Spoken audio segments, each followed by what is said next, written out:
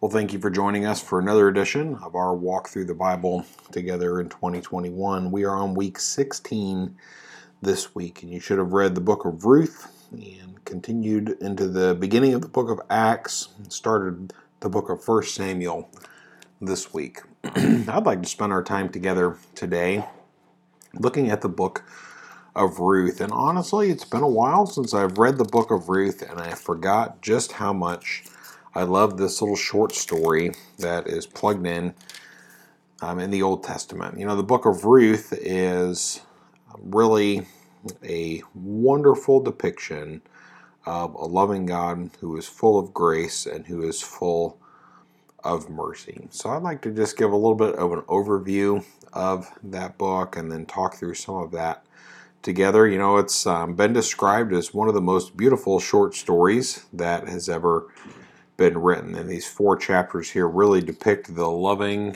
and gracious mercy of a God who is willing to go out of his way to love other people. Now, the book of Ruth really has no author that is described in the book. Most of the time in Jewish tradition, the Talmud, that's a book of Jewish tradition, would describe the prophet Samuel as writing the book of Ruth, and it would fit the timeline, although we don't know that for sure. Like we said, the text itself doesn't say anything about the actual author of the book, but whoever it was is a skilled storyteller. And as you read this little short story, the way things weave in and out of it, the wording that is used is just absolutely beautiful. You know, the final words of the book of Ruth link her with David, who would have been her great-grandson. And that's Ruth 4, verses 17, 18, 19, on down through 22. We know that, Samuel would have obviously known David since he knew of his anointing because he was the one who God directed to do that. So Samuel could have possibly recorded that. The genealogy at the end of that book here in Ruth really links David's lineage through the days of the judges, and it shows us of his rightful kingship and the support of that in a time when Israel had no king.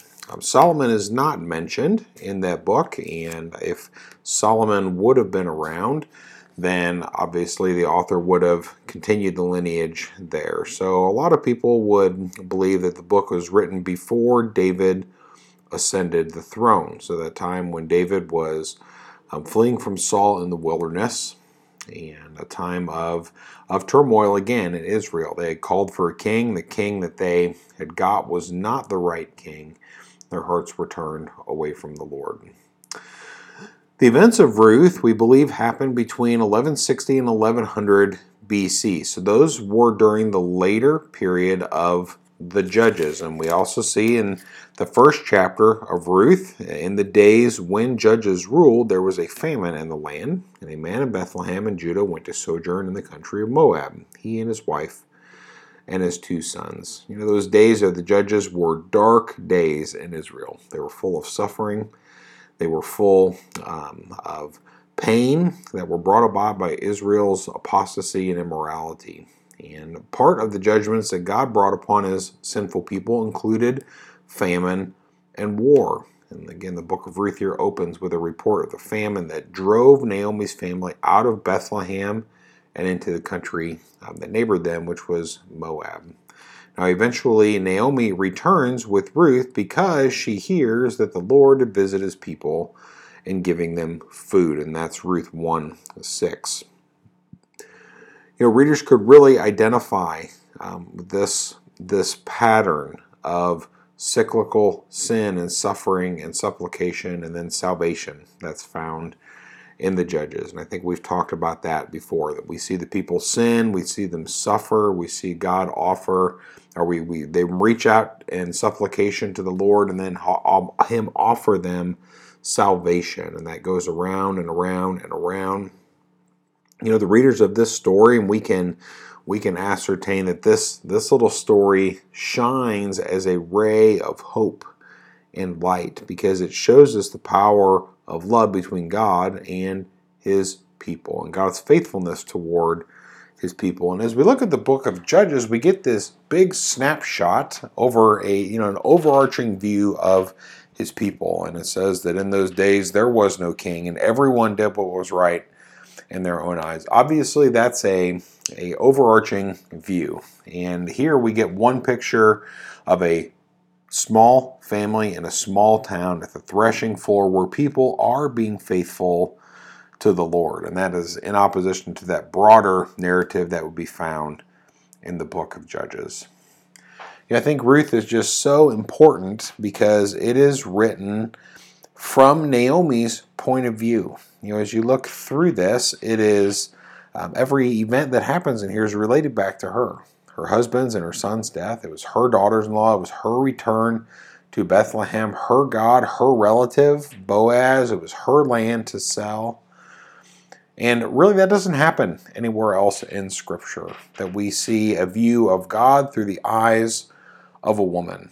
Now, the book of Luke, which we are just finished reading last week, really was written to women as an audience. And so we see a lot of different interactions of women with the Lord Jesus Christ in there, but really a book written from the perspective of a woman and her relationship with the Lord doesn't happen anywhere else except in the book of Ruth.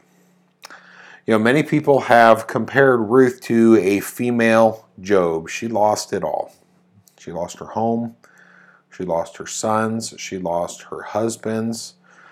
Really, even more than Job, though, she lost her livelihood, and she joined the ranks of Israel's lowest members, the poor and the widowed.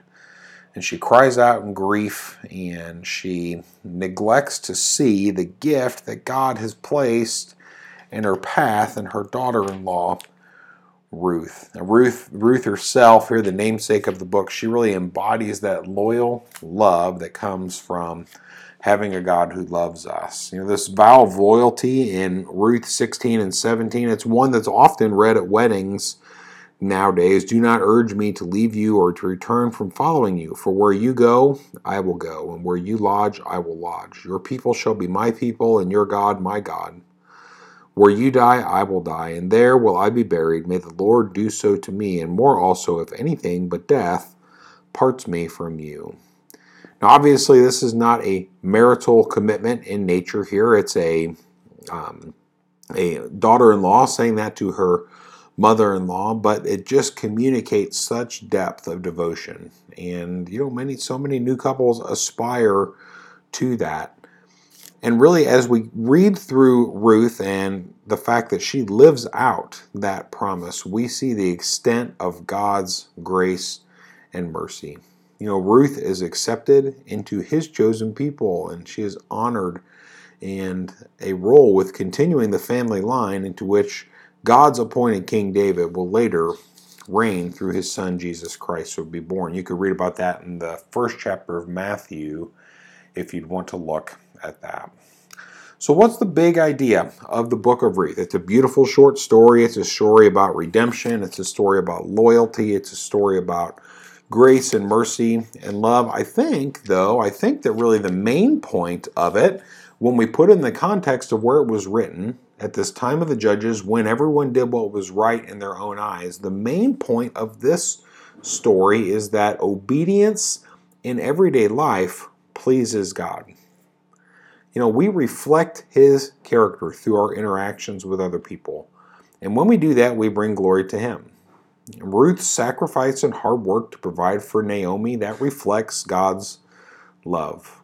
Boaz's loyalty to his kinsman, that's Naomi's husband, reflects God's faithfulness. And Naomi's plans for Ruth's future reflect this selfless love that comes from God. And this little book here shows the Israelites the blessing that obedience could bring. It showed them the loving and faithful nature of their God.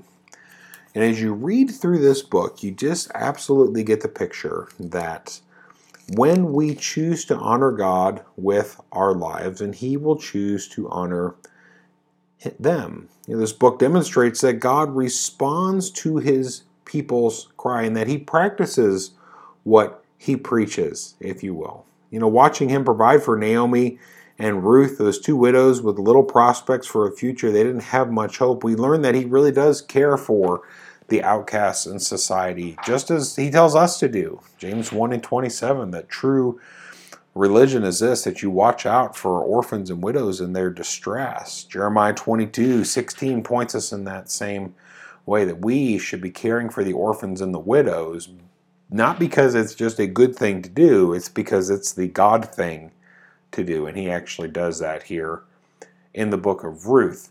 The people, and if this was written by Samuel during that later period of the Judges, when Saul was coming to power, and we see that happening, then it obviously is pointing people to the fact that faithfulness and obedience go hand in hand. So I think that's a main point that we oftentimes miss from the book of Ruth. We talk a lot about the redemption and the love and the care that is happening in there, and those things are absolutely true. But I think that a big point that we can miss is that obedience to God is honored.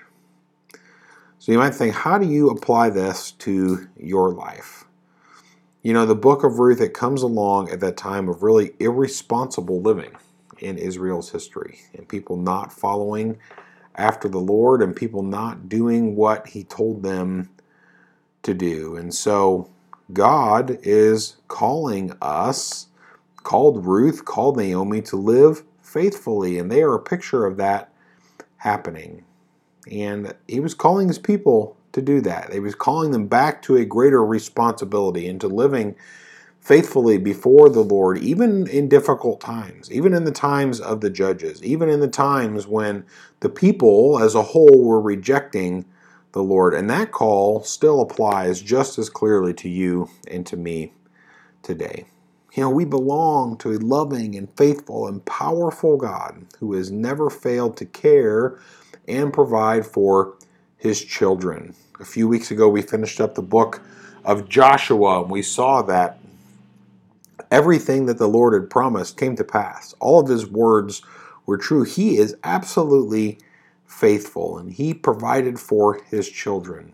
In the book of Judges, and the time the book of Ruth was written, his children had turned their backs on him. But you and I are called to be like Ruth and Boaz and respond to that divine grace that comes from the Lord in faithful obedience, in spite of a godless culture, in spite of a culture that as a whole has turned its back on the Lord.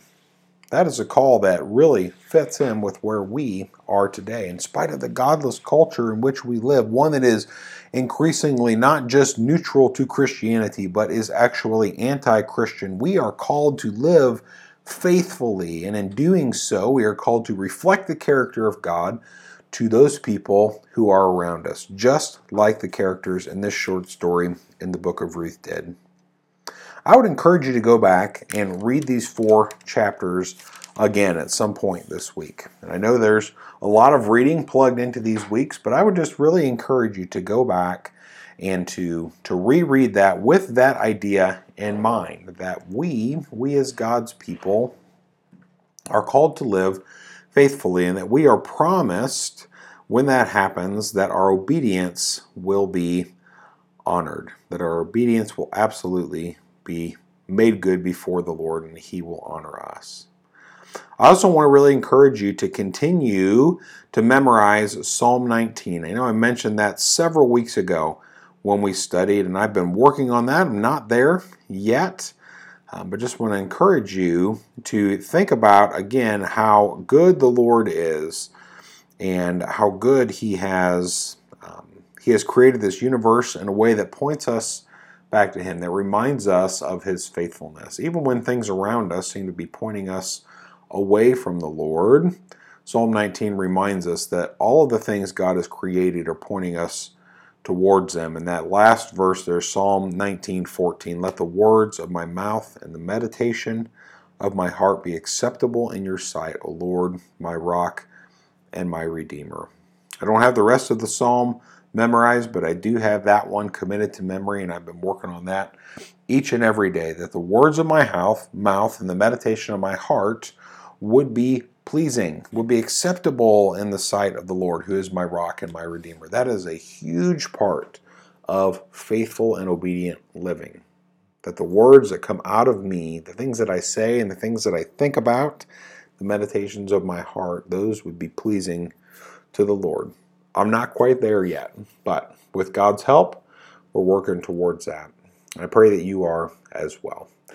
Well, thank you so much for joining us today, and hope that you will join us again next week as we continue with this walk through the Bible together. Have a great day.